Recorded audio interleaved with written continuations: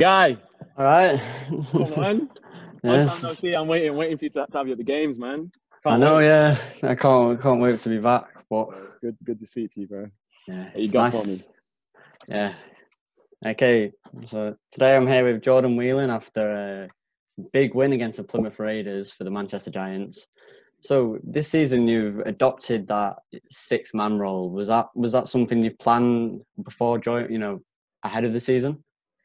Yeah, I mean, I knew I was going to be coming off the bench after signing and talking with Coach Danny. Yeah. But it's nothing that I'm not new to. It's a role that I've owned and a role that I've played, throughout college in the States, throughout other teams, being on other teams. So yeah, it doesn't matter whether I come off the bench or whether I start. I'm gonna get to work. Yeah. Okay. So recently you've really hit a rhythm, scoring wise. I think you hit 20 plus against London on Friday and you had 24 tonight against Plymouth. How good is it finding, such a scoring rhythm in the season? Yeah, so that's like I said, it's all about rhythm. I'm feeling like I'm comfortable out there. Soaking up the minutes, soaking up the exposure, the experience. So hopefully it's something that I can just carry on and keep up throughout the rest of the season. Yeah. Obviously, this is the second spell with the Manchester Giants. So what's life like being back in Manchester? Oh, it's amazing. I'm at home. I've got the home cooking from my from my mum.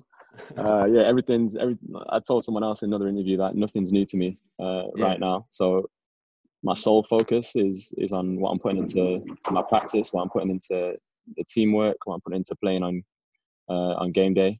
So yeah, I'm completely focused on basketball, for Yeah. once. So yeah, Okay, so we've got Cheshire next week, and they look like a different side to when we played them. I think they just lost to the Eagles by one tonight. After Christmas, how excited are you to go back at the Cheshire Phoenix? Cheshire's always going to be an exciting game for us, a derby game.